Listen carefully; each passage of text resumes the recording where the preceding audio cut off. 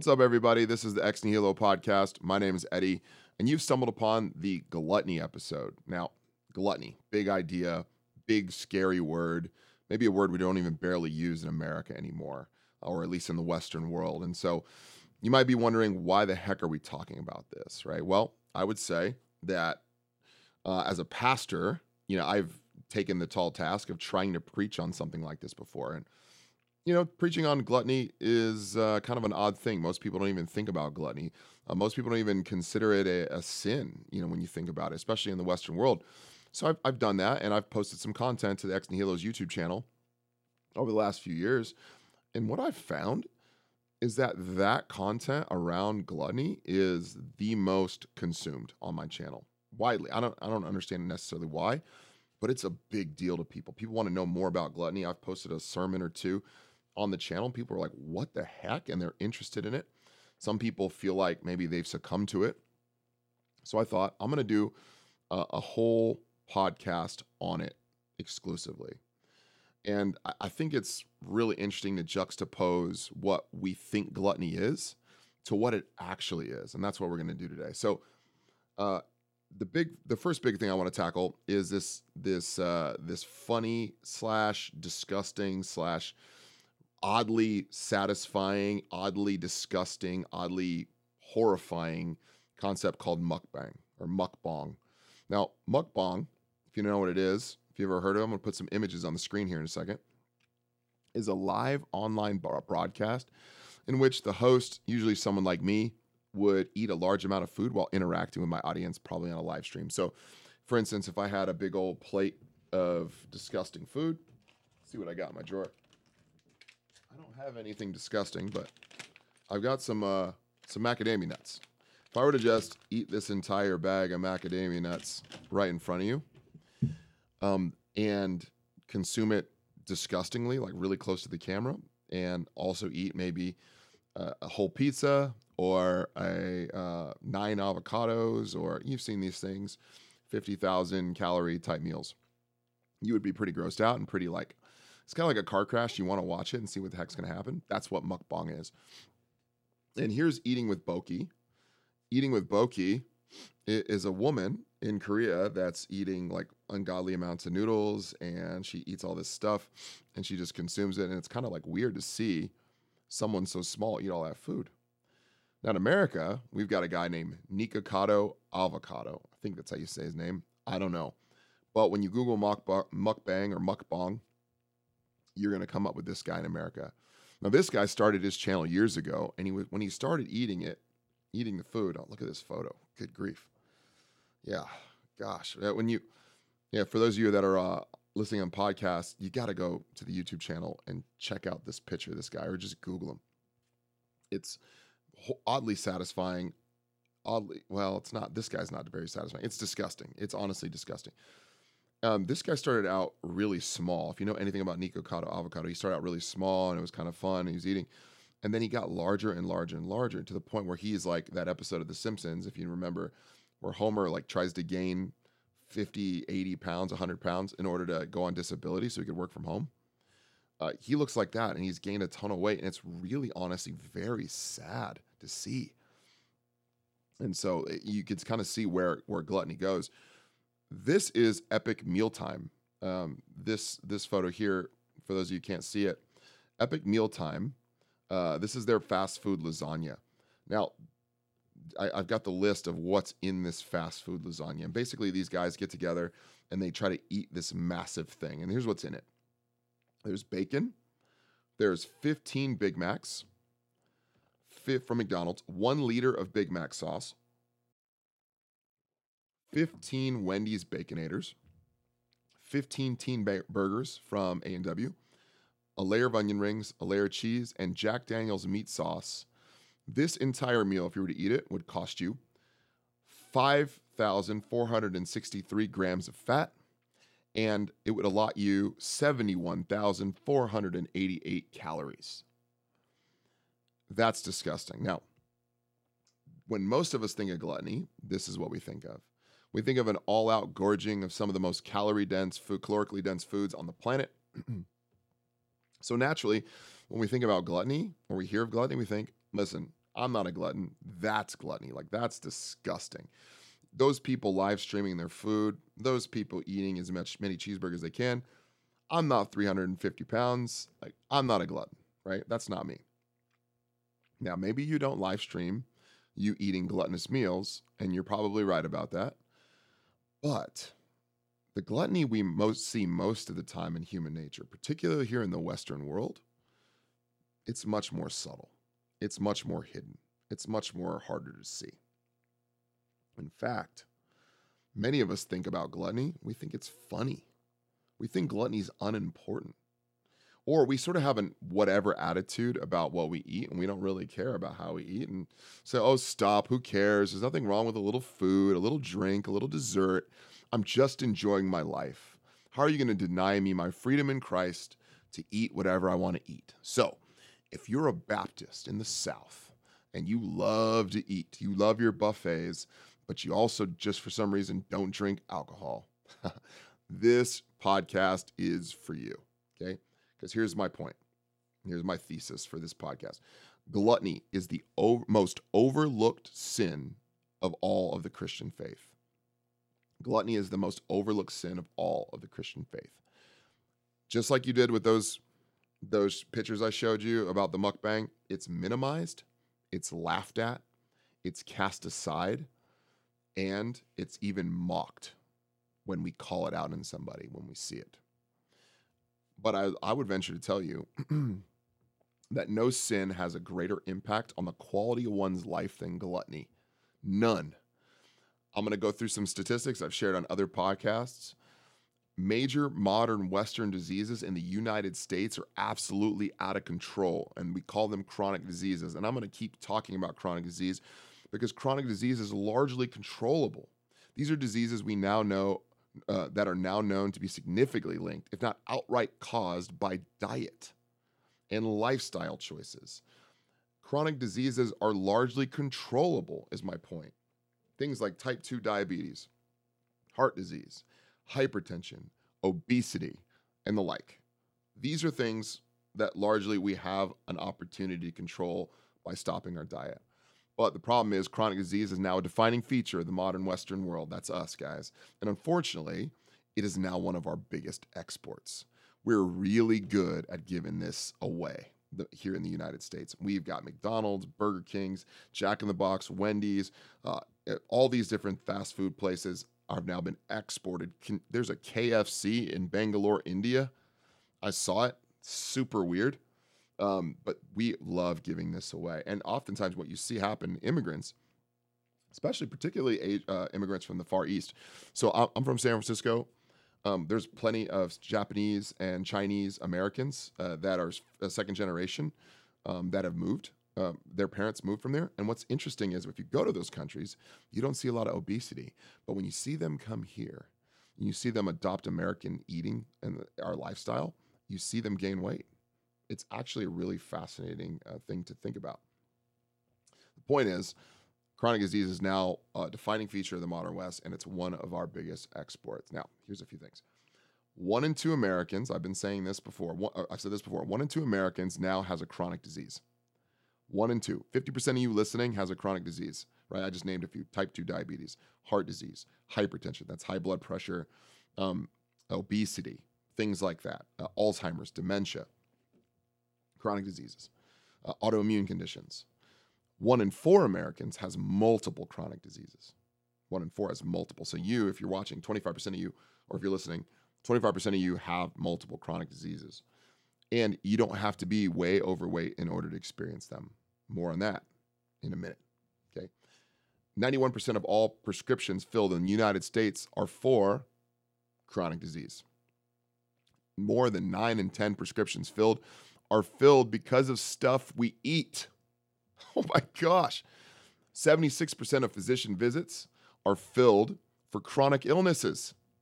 75%, 76%. So only 1 in 4 visits to the physician are for something that you did not cause yourself by what you eat and how much you move. You don't even need to be a full-on glutton to experience the causes of chronic disease. But if you are a glutton, the reality is far worse, right?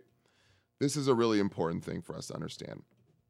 I say this all the time, but Chris Kresser, in his book, Unconventional Medicine, calls chronic disease in the modern West a slow motion plague, but more wide scale. Now, there are two important reasons why you and I should care about this topic of gluttony. One, God has called you and I to steward the resources he's given us. An uncaring spirit about what or how much we eat and how much we consume is really the root of all gluttony, but it's also poor stewardship. You and I steward our bodies poorly when we don't care about what we eat. You and I are bad stewards in that regard.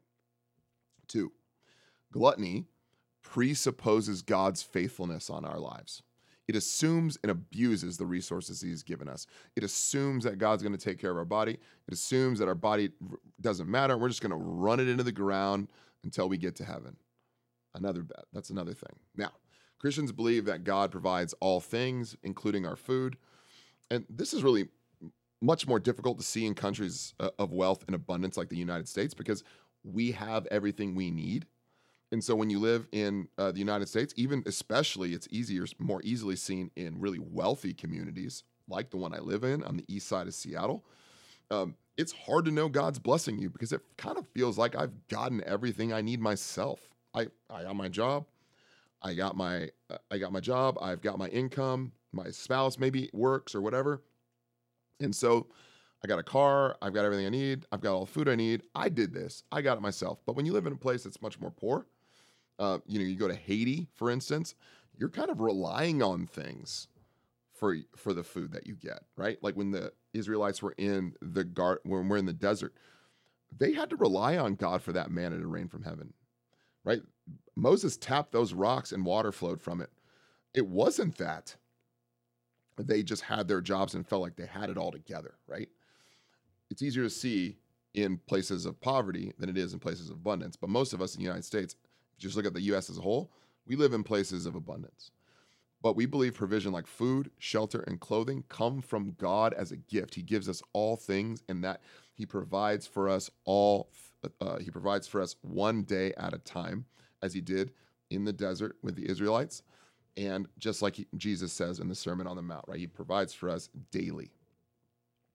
Those resources that we get, things like food, drink, should spur us on towards thankfulness. But gluttony makes those resources about really satisfying ourselves. Gluttony makes God's provision about our pleasure rather than God's faithfulness. Gluttony makes God's provision about our pleasure more than God's faithfulness. And so we think about it from a man-centered perspective instead of a God-centered perspective. Now, you may be thinking one of two things. One, this doesn't apply to me. I am not a glutton. In which case, why are you still listening? Maybe you're interested in the subject. I would say the subtle nature of gluttony means that it absolutely applies to all of us at one point or another, if not outright in our entire lives. Second, you might be thinking, this does apply to me. What do I do? Now, like all of gluttony is one of the 7 deadly sins, and like all of the 7 deadly sins, God's going to provide an antidote to break free of these sins so that you and I might be able to worship Jesus in freedom and not bondage. And so what I'm going to do is I'm going to tell you what gluttony is. I'm going to tell you where it hides, and then I'm going to give you the antidote. Okay? What is gluttony? Where does it hide? What's the antidote? Here's a more biblical definition of gluttony. Here's what it is. I wrote this. Gluttony is the enjoyment of excessive eating and drinking that has been disconnected from contentment in God himself. Now, why is this a good definition to me? Well, everything we do is actually tied to our relationship with God. Anything we do that is disconnected from our relationship with God segments us. And so we lose sort of integrity and we can sort of feel a sense of loss and disconnect. If we disconnect our humanity from God, all of a sudden we believe we are over here and God is over here. Now all of a sudden we lose our relationship with God. And so gluttony itself takes food and drink and makes it all about our consumption and all about our pleasure. And therefore we're not able to worship God with our consumption of food and drink as a result, not fully at least. You can definitely pray to God before you eat your Big Mac, or pray to God before you eat your 15 teen burgers or 15 baconators, I'm telling you, God's not necessarily going to be listening to that prayer. Lord, thank you for 71,488 calories. My guess is God's going, what are you doing? Did you pray to me to ask whether or not you should be eating that much? Probably not, right? The point, when we disconnect our eating from the reality that God provides our sustenance for living, we sort of take the first step into gluttony, okay? 1 Corinthians chapter 10, verse 31 says, so whether you eat or whether you drink, whatever you do, do it all to the glory of God. You want to remain integrated, right? Don't, whether you eat or drink, just enjoy it. No, you want to do it to the glory of God.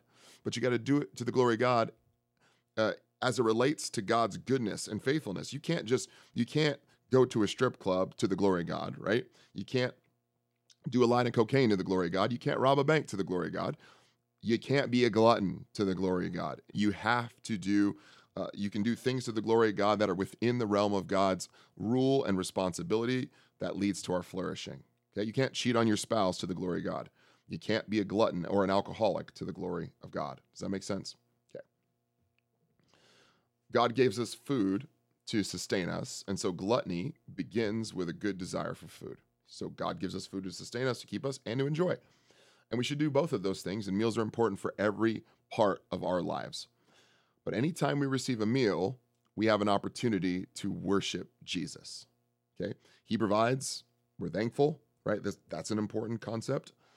The problem with Westerners is that we live in a state of abundance, and we believe we have the right to food and drink. It's hard to be thankful for things you believe you're entitled to. It's hard to feel thankful for things you feel entitled to. I'm going to say that again. It's hard to feel thankful for things you believe you're entitled to. Americans, Westerners, Australia, Europeans, Canadians, Americans, it's hard to feel thankful for things you believe you're entitled to. You need to understand that about your food. Gluttony trickles in when we begin to pervert God's intention for our food as well. When we make a good thing into a God thing, we call that idolatry, right? We take a good thing and we pervert God's intention for it and we make it a God thing. For example, we could say food now becomes about my pleasure, not about worshiping God anymore, right? I may begin to make eating about taste and not about worship. I may begin to make eating about curing my sadness and drowning my sorrows and making me happy than I do about God. So gluttony really is at its core a form of idolatry. Idolatry is when we worship some person, idea, or thing more than God, right? It's, again, turning a good thing into an ultimate thing, turning a good thing into a God thing. We can use food to worship God, and we can use food to worship something else, like worshiping the food or worshiping ourselves. Author Ken Pierpoint, he says this: there is nothing wrong with enjoying food like any other good gift from God, but when we begin to delight in food so much that it occupies a place in your soul that only God should have, you have made a god of food. You are no longer worshiping God and seeing food as one of God's many good and perfect gifts. You're really trying to replace God with food. And I understand that might be convicting for you. That you may be in a spot, maybe you probably listen to this because you feel like you're a glutton. And you feel like, you know what, I've taken food and I've made it my ultimate thing. It's the place I go to cure my sadness, and it's the place I go to celebrate. That is God's place in your heart. And you have isolated yourself. And loneliness and isolation is antithetical to biblical injunction. You can't be in a relationship with God and then isolate yourself and go to something else when you feel sad, when you feel happy, when you feel lonely, when you feel hurt, when you feel broken, when you feel shamed. Okay? You have to go to God. Gluttony then is not really about the act of eating too much or something like that. It's really about our hearts. You might think gluttony is just about me eating too much or overeating. No. That's the symptom. Gluttony is really about your heart. Gluttony is dangerous because it's often a symptom of a failure to see God as he is for you. Sufficient, which is what he is. That's what gluttony is. Where does gluttony hide? Gluttony hides in a number of places. And the first place it hides is in this idea, like we talked about, of a carefree attitude about eating. This is where we say, listen, dude, I hear what you're saying, but food is food.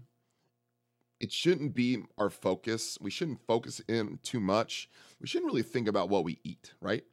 And then we argue against sort of like in this idea of carefree attitudes. We say, look at Instagram models, right? Look at bodybuilders. That's vanity. We shouldn't care about what we eat. We should only care about Jesus. It is true. We shouldn't be overly focused in on our bodies. Self-infatuation is not helpful and it's sinful in its own right. But guys, don't move the cheese. This is not what we're talking about today. Today, we're not talking about vanity. We are talking about gluttony. Vanity is very much a sin, but we're talking about gluttony. When we don't think deeply enough about how we eat, we can actually be relying on food for comfort, to cure our sorrows, to feel happy all the time. We talked about that. And then we'll go on and we'll say verses like I said verses for a reason, things like all things in moderation, all things in moderation, all things in moderation. But of course, we have to ask the question, at what point does all things in moderation really become poor stewardship of our bodies? At what point does that happen? 1 Corinthians 6, 12 and 13 says this, all things are lawful for me, but not all things are helpful, Paul says.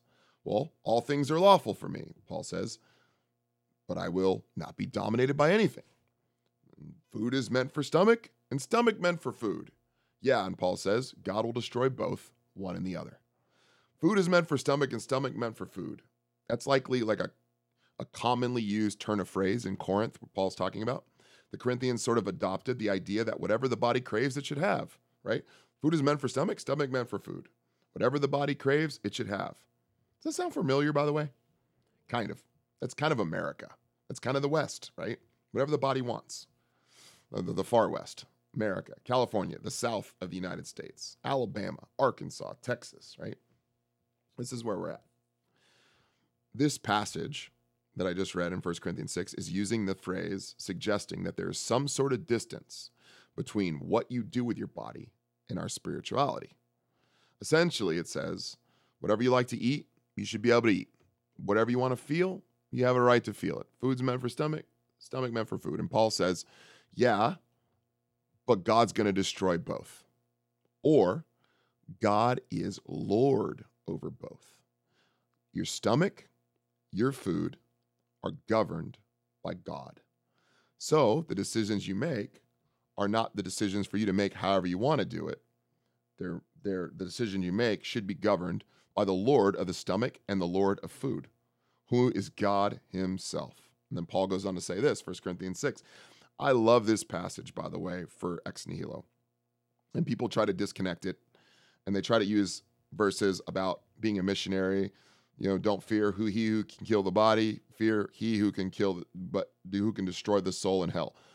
That's a verse on evangelism and missions work, where you should not fear random people who can kill your body when you talk about Jesus, but who can kill your soul. I agree with that. But Paul says this, do you not know that your body is a temple of the Holy Spirit within you, whom you have from God? You are not your own, for you were bought with a price, so glorify God in your body. Friend, I just want to be kind to you, and maybe I'm preaching to the choir here. You can't eat whatever you want, the same way you can't go to the first temple period of Jerusalem and graffiti all over the temple. Because the temple is where the presence of God dwells, and in the new covenant era, which is what we're in, you, my friend, as a Christian, are a temple of the Holy Spirit, which means you should not graffiti, quote unquote, all over the walls. What I mean is you should not go get Fruit Loops and Fruity Pebbles and McDonald's French fries and eat to your heart's delight, because you are purchased by the blood of Jesus, and your body is a temple of the Holy Spirit. This idea of it's my body, I can do what I want, is not true for the Christian at all. The Spirit has made his home in us. The Father has created us in his image, and the Son has purchased us with his blood. Our bodies are not ours, they're his, which is why we need to care about what we put into them. But our bodies are inextricably linked to our spirit. They are connected. They are not separate. And this is a big idea. I've quoted this before on the podcast, but I'll quote it again. Dr. Martin Lloyd-Jones, a medical doctor, not a doctor of ministry, a medical doctor and a preacher. Great combination. He said this: does someone hold the view that as long as you are a Christian, it does not matter what the condition of your body is? Well, you will soon be disillusioned if you believe that. There are some in whose cases it's clear to me that the cause of their depression is mainly physical. On the other hand, there are people who are more physically weak and they're more prone to attacks of spiritual discouragement and depression. But if you recognize that the physical may be partly responsible for the spiritual condition and make allowances for this, you'll be better able to deal with the spiritual issues. See the point? Your physical state makes you weaker and more prone spiritually to spiritual attacks. Your spiritual state, whether you're not resting with God, whatever, makes you more prone to physical breakdown.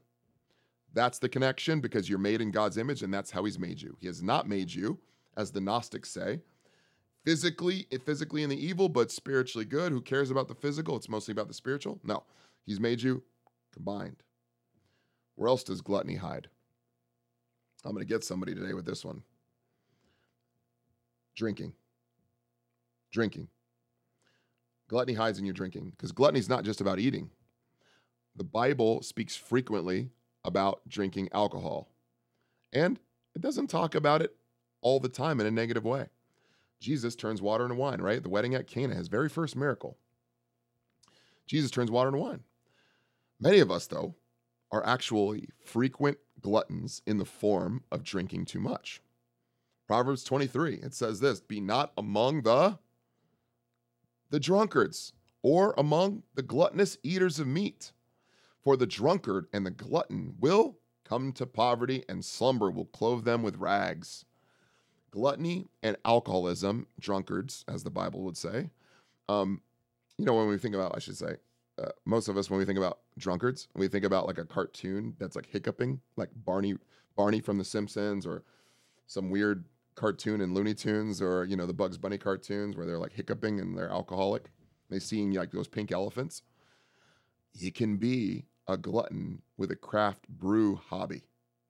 You can be a glutton who loves to go to wineries often and has a winery membership and a wine. What are those things called in the basement? The wine cellars. You can be a glutton of alcohol, or an alcoholic with a wine cellar. It's not just always a hobby. Sometimes you're an alcoholic. Anyway, the point is that these two concepts are often looped together, right? The gluttony and alcoholism, or the drunkard. They're often linked together. Turns out we're really predisposed to them, and both often lead us away from full dependency on Jesus, and that's the point. So we turn to the pleasures of the world to bring comfort and healing to ourselves. I'm sure you're well aware of the addictive nature of alcohol and its dangers, so I'm not going to belabor that. I think there's probably an episode for us to talk about alcohol specifically. Some Christians believe you shouldn't drink alcohol at all. Some believe you're able to partake of it. No Christians believe you should be able to drink as much as you can, but you often do see Christians do that. Pastors are often guilty of drinking too much, especially around other pastors, because they have an opportunity to do so. And sometimes pastors find themselves as alcoholics. And it's sad to say, it's not an accusational thing, but I will say you have to be careful as a ministry leader not to drink too much. One of the issues is that the amount people drink is really going up.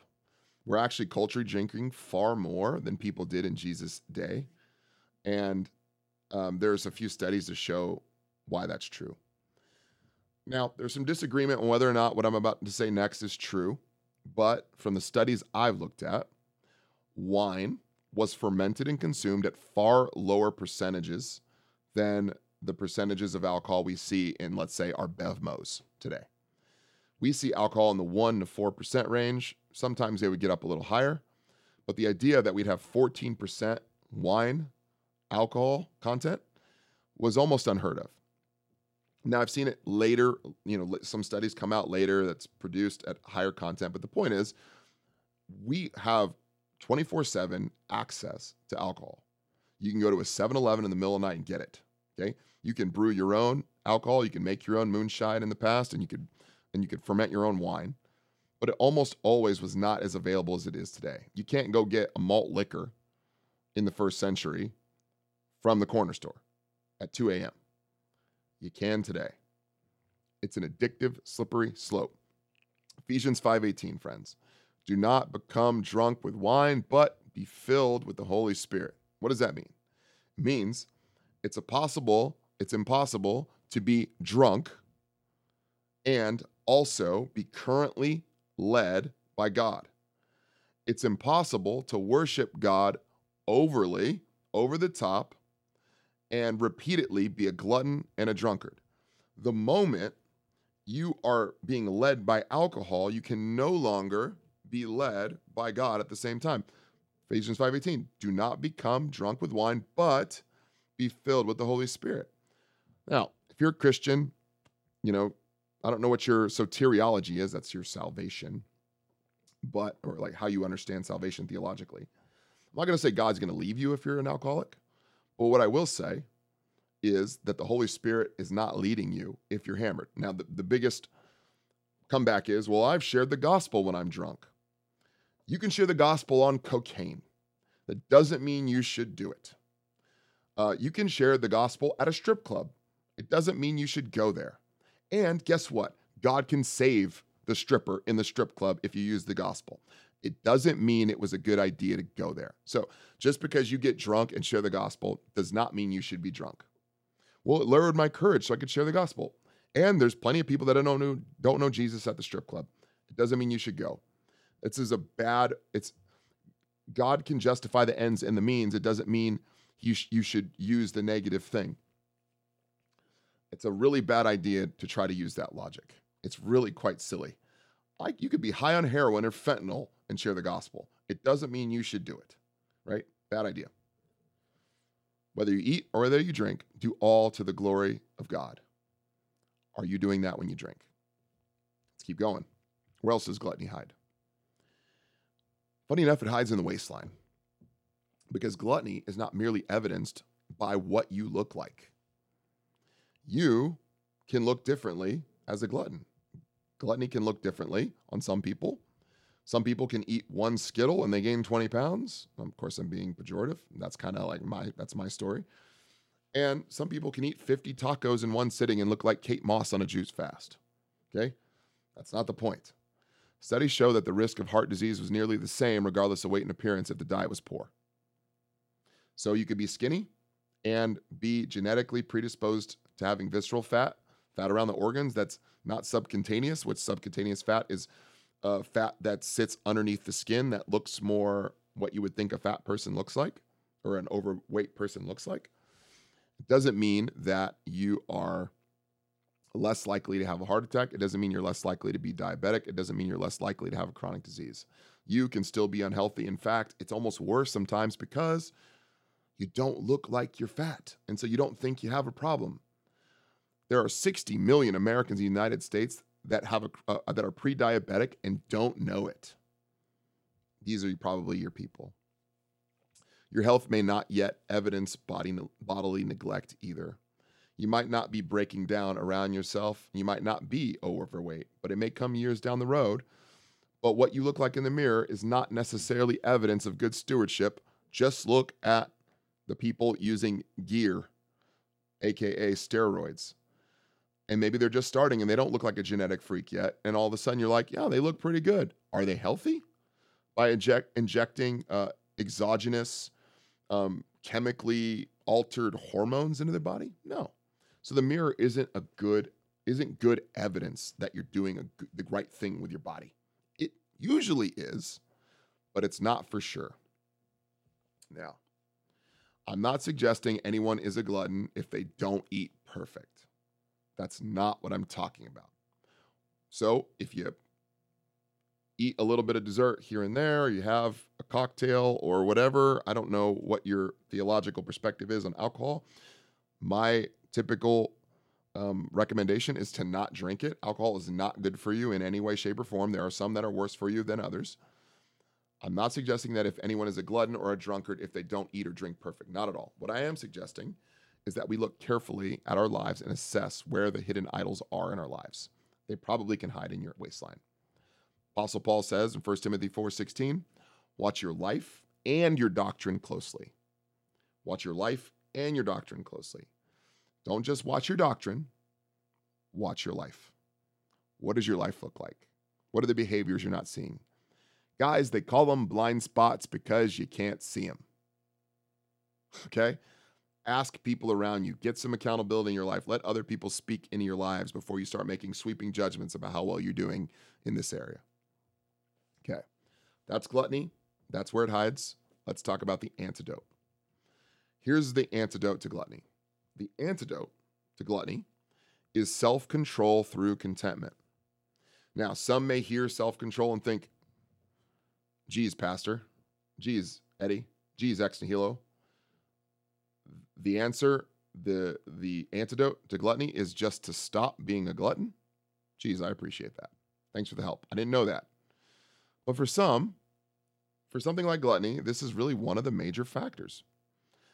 I think we all know we need more self-control. Proverbs 25:28 says, a man without self-control is like a city broken into and left without walls. Back in the Israelite times, if you were a large city and you did not have a city wall, you were vulnerable to military attack. Right? America is blessed, I would say blessed, with geographical by hitting the geographical jackpot. It is all the way out into the middle of nowhere. There are no threatening countries. The mountain ranges, its coastal line, all protects it.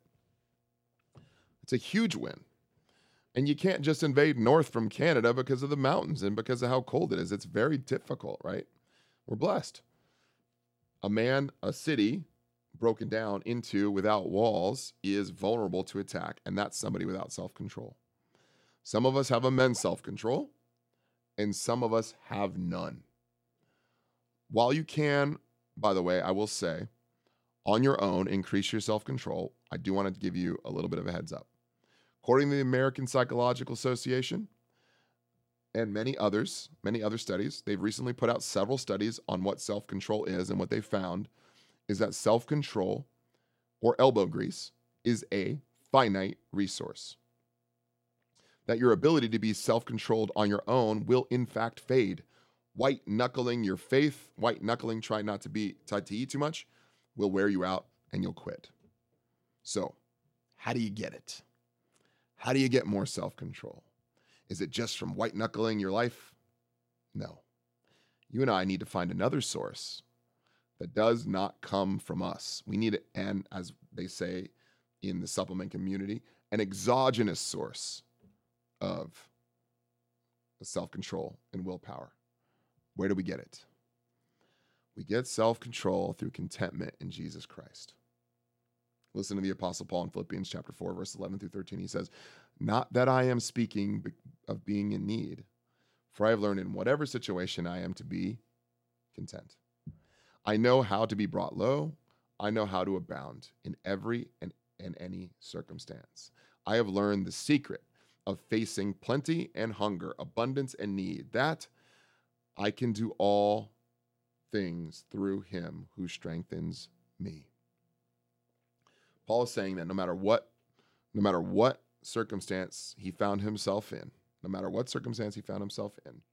because Christ has filled him with the Holy Spirit and empowered him, he has gained supernatural contentedness in any situation. Then self-control follows. Isn't that beautiful?